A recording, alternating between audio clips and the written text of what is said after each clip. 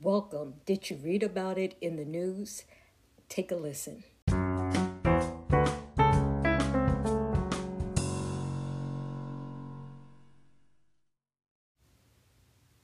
Black women in America are confronted with systemic racism.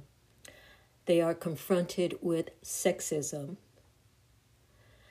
And most recently, it's been acknowledged that women in general, but Black women also, are confronted with ageism.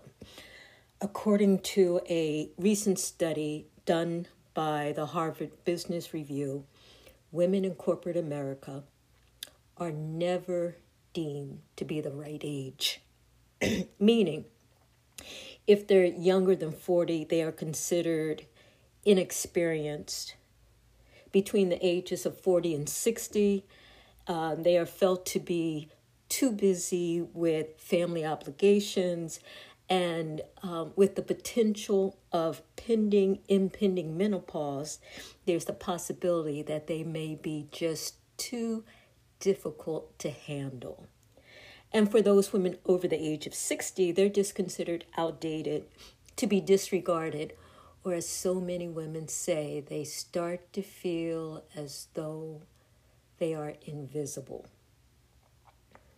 And so the question is, what do you do when you're never considered the right age? When you're a Black woman facing sexism and racism and ageism?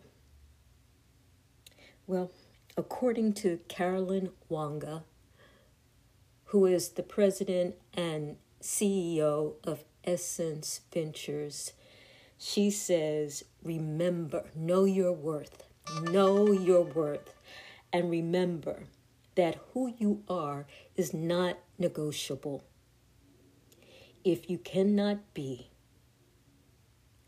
who you are, where you are, then you need to change where you are and not who you are.